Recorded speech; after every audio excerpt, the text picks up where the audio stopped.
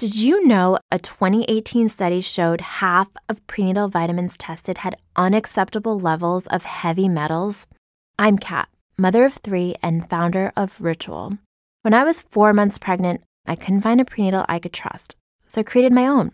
Ours is made traceable, third-party tested for heavy metals, and recently earned the Purity Award from the Clean Label Project.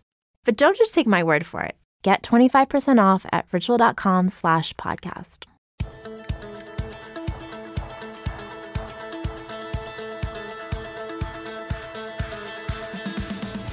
Hey everybody, it's Joe Trippi and welcome back to That Trippi Show.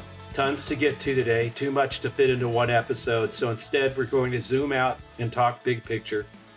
Many of you have asked, what does the Supreme Court overturning Roe v. Wade mean for the midterms? Are the committee hearings breaking through? Is there positive momentum for Democrats? To talk about all this today, Alex and I wanted to bring back our good friend Paul Maslin, who, we've worked on several campaigns. Paul, I think, is one of the best pollsters in America, and he was instrumental in developing the messaging for Doug Jones' historic upset campaign in 2017 in that special election that Doug won. Paul, thanks for being with us today. Oh, I'm glad to be here, Joe. Interesting times, aren't they? Yeah, they sure are. Alex, where do you want to get started here? This is not a football podcast, Paul. Otherwise, we'd have a lot to talk about. So I think we got to start with the big question. And this is something that the three of us have been talking about quite a bit. What is the impact of Roe versus Wade's overturning by the Supreme Court in the Dobbs decision? What is that going to be on the midterms, guys? I'll take it in quickly in three different pieces. I think it's the first time I've seen an indication that our base could be as mobilized and set up and jazzed up for an election as theirs. Everything prior to this has suggested that, the classic midterm form, the party out of power is the one that's aggrieved, and they're the ones that are the most intense. And we've seen that in some of the primary voting, although you never want to draw too many conclusions about primaries versus a general election, but you saw it last year in Virginia and all the rest of it. And I'll tell you, in the wake, and again, we're just a week into this, but in the wake of the Supreme Court decision, I have seen a tremendous uptick of interest all of a sudden in the election among progressives, among Democrats. So that would be number one. Second thing is that I think that it absolutely creates a fault line that it will cause significant difficulty. How long lasting and how much it costs for them to repair it, the Republicans, but it's going to cause significant difficulty with Republican women, with independents, moderate and moderate to liberal independents and whatever Republicans are left, that they desperately need in this election. And I have already seen movement toward our candidates, and that also it's also going to apply, I think, to millennials. So it creates a real significant electoral problem for them in the middle of the electorate, as well as with our base. And the third thing I would say is, and this is the confluence of events, I think, with the hearings as well. This is a weird election year for all kinds of reasons. I just came out of the field somewhere, Joe, and Alex, where right direction, wrong track is at 8% for the country. That single digits. That I have never seen that before in 40 years, and it's led me to this conclusion. I don't want to discount. Yes, Joe Biden's unpopular. The Democrats are in power. I get it. Everybody in this country has a reason to be upset about something. Everybody does. Everybody has somebody that they're afraid of or angry at, or that is somehow afflicting them so that they think things don't work in all kinds of different directions. And that Venn diagram between Democrats and Republicans rarely intersects, and even with independents, only in certain ways.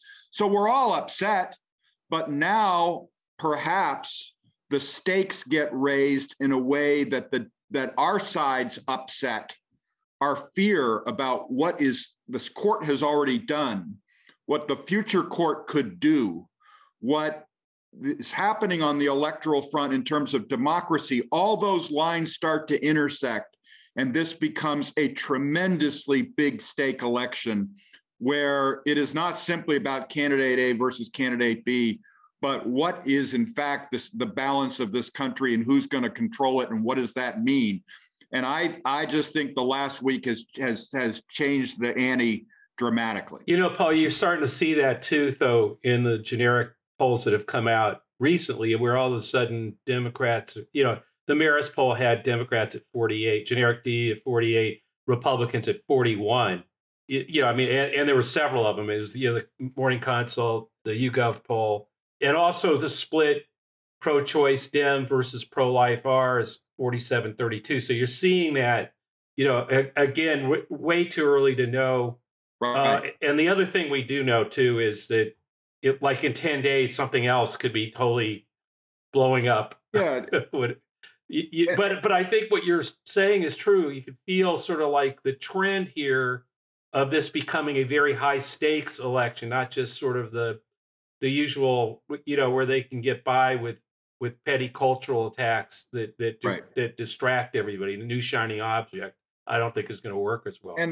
And no one's going to deny that inflation and the economy don't matter in this election. Of course they do, or that crime doesn't matter in some cases, or immigration, or all the normal, you know, essentially the issues the Republicans were planning to run on. They're still significant.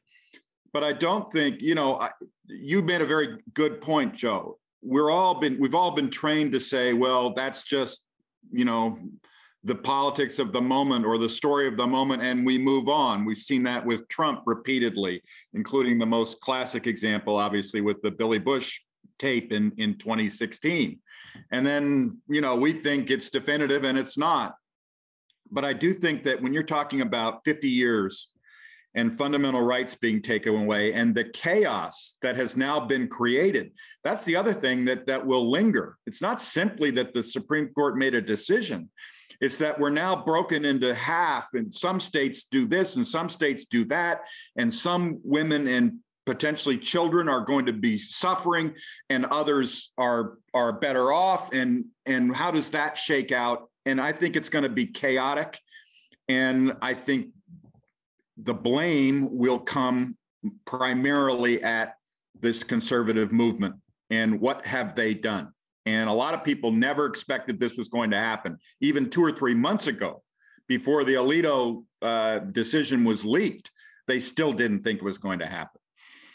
Well, even after the memo was leaked, that people still, the denial of knowing what was coming, you know, it was still a shock when it actually happened. I think people, and a lot of the women I talked to, you know, are just, even though they knew it was coming, the fact that it happened, there was still like a lot of pain, a lot of anger, a lot of fear that was caused by it. But you look at like the new poll in Georgia, we know Biden's numbers, approval rating is really low. Warnock's ahead 54-44 against Herschel Walker. That can't be, I mean, these numbers that we're starting to see, even the generic numbers I talked about a few minutes ago, those are all numbers where Dems have gone ahead on generic, you know, congressional, right, with Biden's numbers being where they're at. And I'm not sure, I'm not sure we're seeing peak whatever this is yet, because we are only a week into, you know, a week or so into it.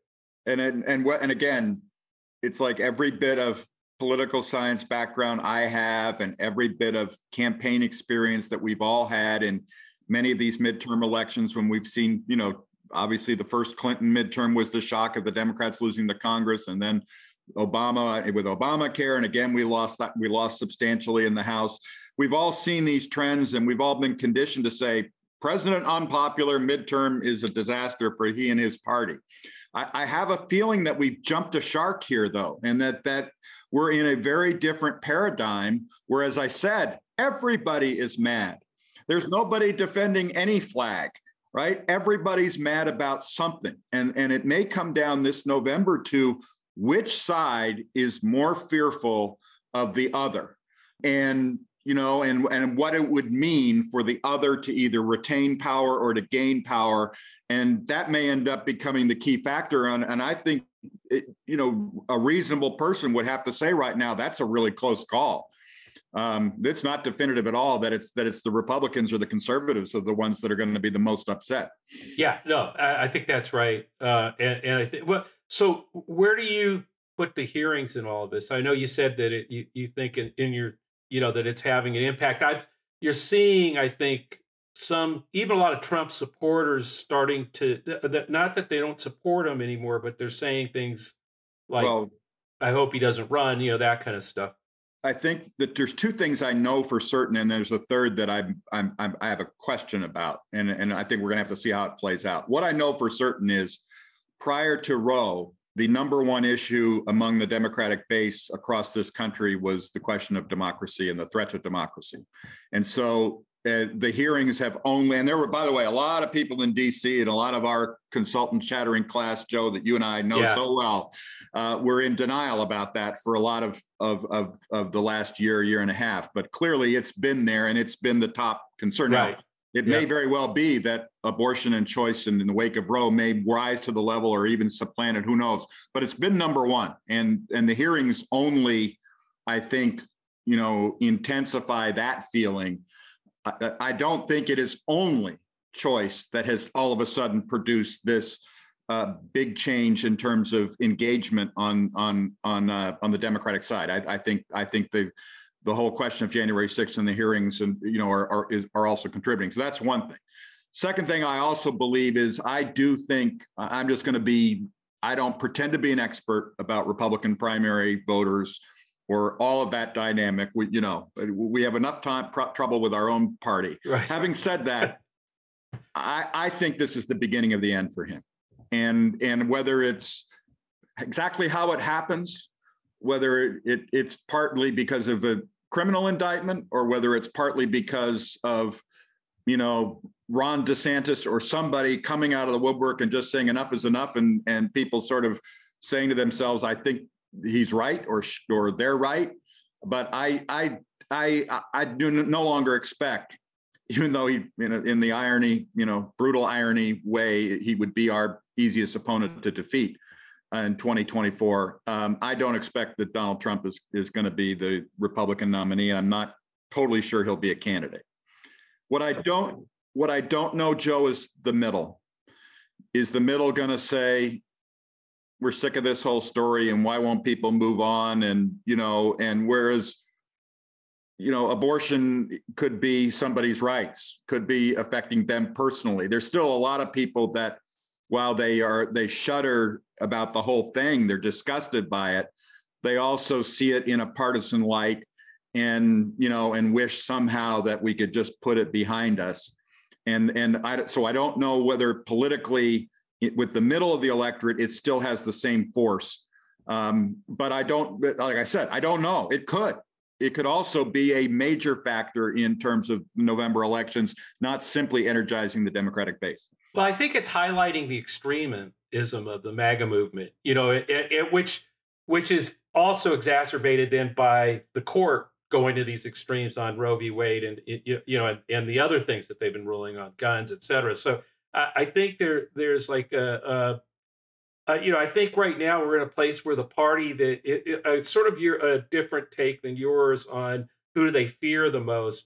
I think who they fear the most is their extreme elements in both parties, they think. And the one that's going to the furthest extreme, the one that's doing the most extreme things is the one that's going to, create the bigger problem for that party. Right now, that's, I think, clearly showing up is a big problem for Republicans in 2022. We're involved in the Wisconsin Senate race, and you've seen this incredible, almost comic display of Ron Johnson running away from every single person trying to ask him about this fake elector scheme. And believe me, that is not a positive for his reelection campaign. So from that standpoint, I think it's got to be worrisome over there. And again, they also they've been able, to their credit, we all can wax a lot about the flaws of our democratic and electoral system, which are legion. But one of the things we've seen, in the era of Trump is that the conservatives hold together extremely well. They're very disciplined. They avoid people straying from the reservation, even under the most duress. but they're being tested like never before now, because it's maybe a very silent minority, but there is a group of people on their side of the ledger that are just horrified by both of these developments, or by at least one of them. And that's going to cause some pressure and some strain in terms of producing a vote in November. So I don't want to out whatever state was the 8% state that you talked about on the right track, wrong track question. But is there some place? I mean, and I don't want to pin down you down in Wisconsin, but have you?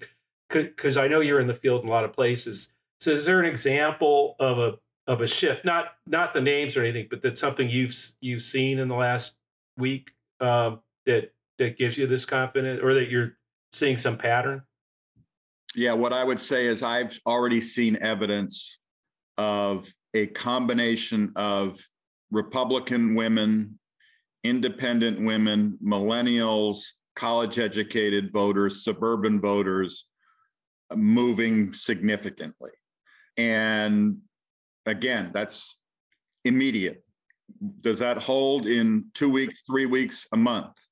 Does it hold in 3 months when they get inundated with messaging about, all the issues we know that the conservatives are going to play at, and remains to be seen. But it's not nothing.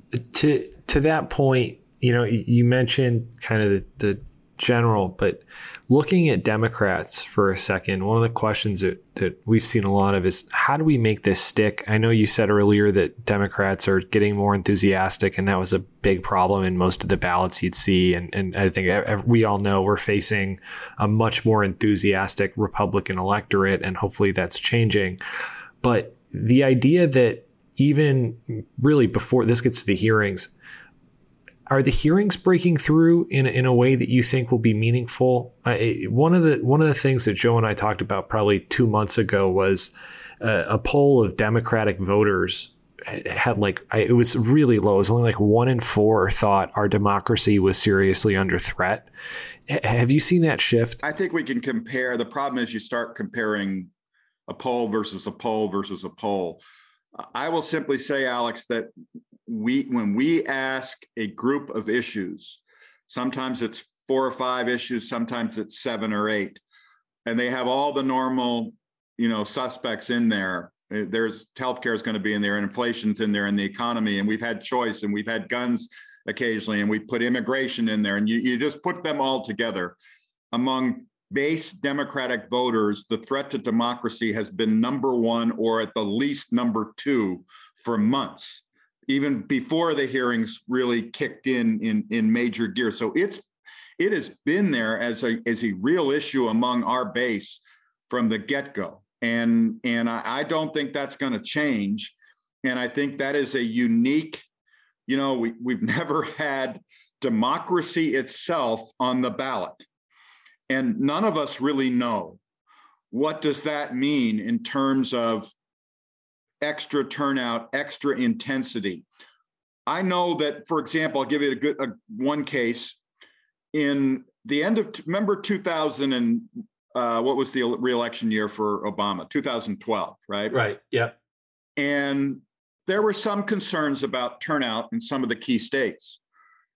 He came to Wisconsin, where I was living at the time, and I've lived for 20 years.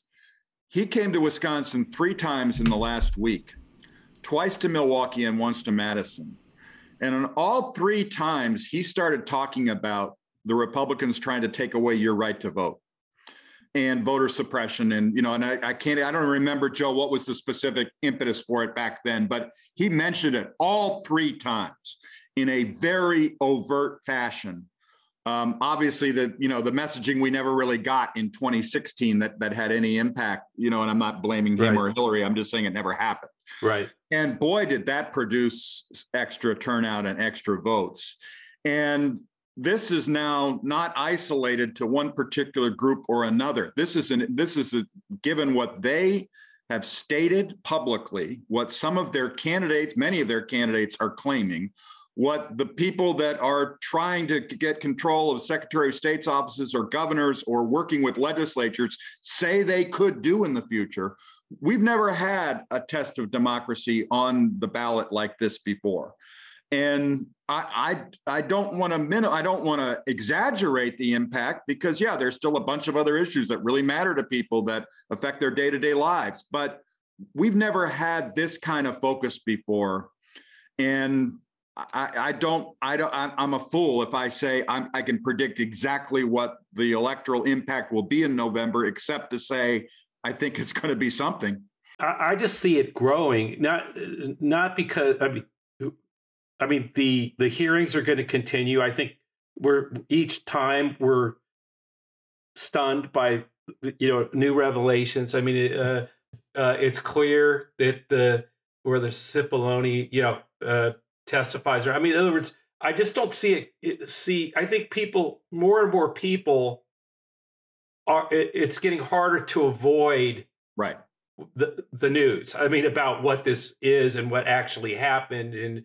And I think so that number of people who where it seeps in how close we came, I think is only going to grow between now and November. And so I don't see it dissipating is what I'm saying.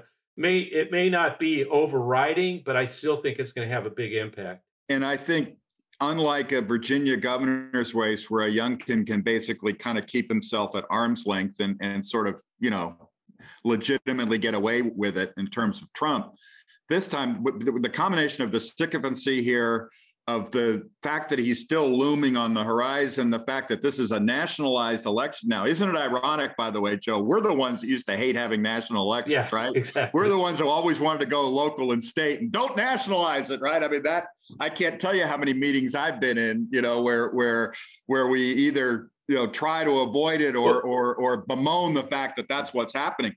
Well, guess what, baby? We want a nationalized election this November, big time. And I just think that changes everything. Again, I think a whole lot of people, we all are really good at looking at the mirror and looking back to the past and saying, well, this is the way it's always been. And how many times have we been shocked in the last 3, 4, 5 years about our politics and how it isn't all the way it's always been. Yeah, exactly. And we may be in for another one. I mean, I will say, I just said to a reporter friend of mine, a retired reporter friend of mine last night, I said, if it weren't for the gerrymandering aspect of, essentially the House races and what's happened, I'm not talking about this year. I'm talking about what they've laid, the way they've laid the waste to the whole system, and created these districts where you literally can't possibly lose. They protect what they've done prior to 2022. Right. But if it weren't for that, I mean, I'd be on the verge of saying I think this could be a Democratic not just mitigating losses, but it could actually be a Democratic victory this November in the face of all of the indicators that would tell us it shouldn't be. Well, I mean, that's the whole thing in a place where everybody's angry at everybody, and the whole way you laid this conversation out from the beginning with the 8% right track. God, it's stunning, single digits. But is that when they know that if they can funnel all that into a referendum on Joe Biden. Right. If that's what 2022 is about, if that's what they can succeed in making it about, that's why every other week they have another outrage, right? No matter what he does, and inflation, screaming that to the wind, and it's important. So I'm not putting that aside, but that's their goal. And the reality is, we want to nationalize this, or we hope for a nationalizing the race along this extreme MAGA party and and democracy, right? I mean, if that's what the case is, I'm not even sure I'm not even sure, because in these marginal House seats, I mean, the ones that are going to actually decide that, I'm not sure they win that fight there. I mean, I think we can hold the House. I mean, I think we could. I definitely think we've got an excellent chance right now at gaining seats in the Senate. But I think we may all be very surprised at how strong Democrats do, even with the redistricting. And that's clearly a big impediment. So I'm not discounting it, but I think it's possible. Of course, 4 months is a long time, and the news cycles are news cycles, but this Supreme Court decision is not a small deal. And these hearings into what they really were about last January 6th is not a small deal. Now, we could all argue what might happen if, in fact, the Justice Department finally acts. And we don't know. We're in uncharted territory there, too. Yeah. Paul, 4 months is a long way away. We don't know what's still coming from the committee. We don't know what's coming with an indictment, potentially. Joe, how do we make this stick? How do we not lose this momentum between now and Election Day? Well, I think no matter how those things go, the reality is, and you're seeing this already, I still think the other problem they have is their party does have a big split in it. I mean, I think now of people who think they don't want Trump to continue leading the party. They're looking elsewhere. I mean, you have the whole Rhino Trump fighting everybody and his people winning these nominations. So, look, the Warnock race with Herschel Walker is a prime example of this, right? I mean, that should be a race, it's going to be a tough fight for Warnock. I don't want to belittle that, but the fact is they're going to be, they've gone and nominated a MAGA nutcase in that race that actually makes it possible for Warnock to win, particularly as, again, what Paul and I have been talking about with you is, in terms of when that's exacerbated by, look at what the court's doing, look at what Trump did on January 6th that we didn't know about. I mean, all these things I think are just sort of feeding into a big problem for them on a whole bunch of different fault lines, including people who will be upset that Trump is being cast aside. I mean, you look at the new poll, that poll in New Hampshire where DeSantis has pulled into the lead. There are going to be a lot of MAGA folks that aren't happy about that. Some of them really like DeSantis too, but I think there's a real fault line. There's several fault lines beyond the ones even Paul talked about at the very beginning of the podcast. And let's not forget that, the simple fact that Warnock is there and that we hold the majority and that the Senate became 50-50 and we got the majority because of the deciding vote from Kamala Harris was because there was a huge schism in Georgia then on this very thing between the Trumpers and the non-Trumpers, and Trump ultimately put his hands in the air and said, I can't support these people. And it created this problem. And if those, whichever side of that equation you're on, if those things get split because of real events, political or judicial, over the next 4 months, it will absolutely create problems for them. I mean, they'd like everything to be all nice and compact. We don't like Joe Biden. We are upset about gas prices. We think crime's out of control. Immigration has been mishandled. Vote for us. And it may not be so simple. No, you're already seeing a lot of these candidates, after the hearings have gone, all those people that were banging the drum about for the big lie, they're suddenly starting to become very quiet as candidates. They're not talking about that anymore. So the more the hearings go, and then the question is, well, how come you're not defending Trump? I mean, this is what I'm trying to say. I mean, there's going to be some real schisms where people are going to be demanding that they stand up and defend their guy, and a lot of these people are not going to do it anymore. And that could depress their turnout. I mean, let's think there's other things going on that both the hearings and Roe have the court decision. We're seeing signs of intensity changing and moving around and votes moving, but I'm not sure that this early on we even understand how big the impact could be, and it could be a lot. It could be really big. So got one more, and Paul, you're going to laugh at this one. It's kind of out of left field, but Navigator, which everyone should sign up for that newsletter, released a poll last week and saying that by a 30-point margin, Americans support getting rid of the Electoral College for presidential elections so the candidate with the most votes nationally always wins. It was 58 support, 28 oppose. The interesting thing about that They've been my client, by the way. I've worked for National Popular Vote for over a decade. Go ahead. The swing in Republicans wait. in So that you're poll, doing these polls? No, I didn't do that poll, but Okay, I've been on the side of getting rid of the Electoral College for over a decade now. Okay. Well, the interesting thing from this poll is that it's not just Democrats anymore. It's Republicans were, I think it was underwater by 20 points. It was this poll had them as +1. You guys read anything into that? Well, I think it's two things. One, it's just one more example of the horrible dysfunction of our institutions that permeates everything. And why wouldn't the Electoral College be part of that? And then secondly, I mean, I think there's some American people aren't dumb. I mean, they actually look at the what we've created here and the chaos that has become created, and the fact that, some clown running for Secretary of State in some state, might actually determine, against the will of the people, the American people, supposedly the greatest democracy on earth, could determine who becomes the leader of the free world. I mean, that is actually what the ludicrous nature of where we are.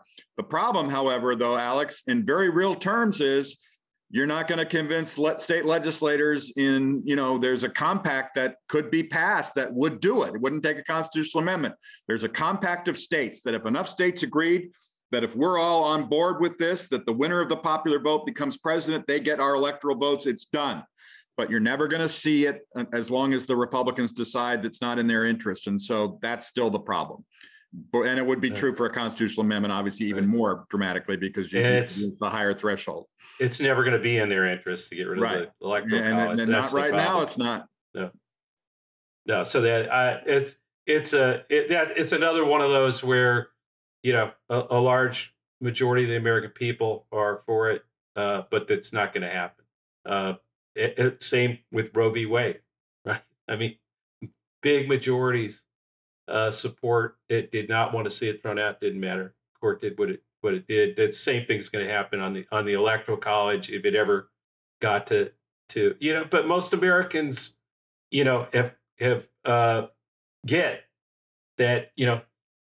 Exactly what Paul said. That it's that I think the thing that's happened is until the last few elections, most Americans didn't know that the Electoral College could be this kind of a decider, and that one state, one bad apple, one bad Secretary of State could do something. They get that now.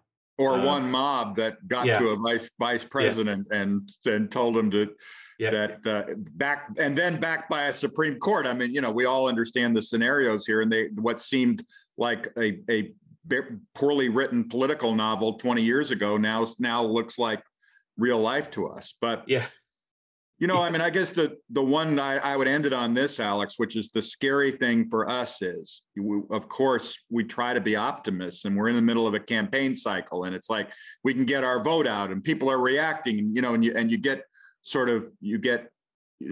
I think you get some more, it gets into your bloodstream, and you just start feeling that this can all happen, and isn't this wonderful?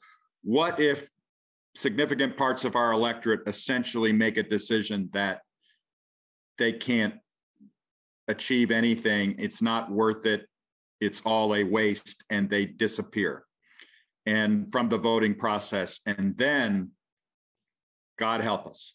Well, that's what they're counting on. That's right. I mean, the whole thing with authoritarian movements is to exhaust people, until you give up, and that's what. But interestingly, that's what I see as big hope here going into the July 4th weekend is that you're starting to see that things they did, I think, believing people were too exhausted or ready to throw in the towel, is actually energizing in time to create the kind of energy needed in November of 2022 to stop the direction the authoritarian that Trump and these guys were trying to take us in. That's what we got to hope for. That's what we got to fight for. Thanks, Paul, for coming on. And thanks everyone for listening to That Trippy Show. Hope everyone has a great 4th of July weekend. We'll be back next week. And of course, please subscribe to That Trippy Show and leave a review on Apple or wherever you listen. You can always send us a question to thattrippyshow@gmail.com or leave us a question and a review on iTunes. Paul, thanks a lot for being with us. Really insightful. Thank you. Anytime, Joe.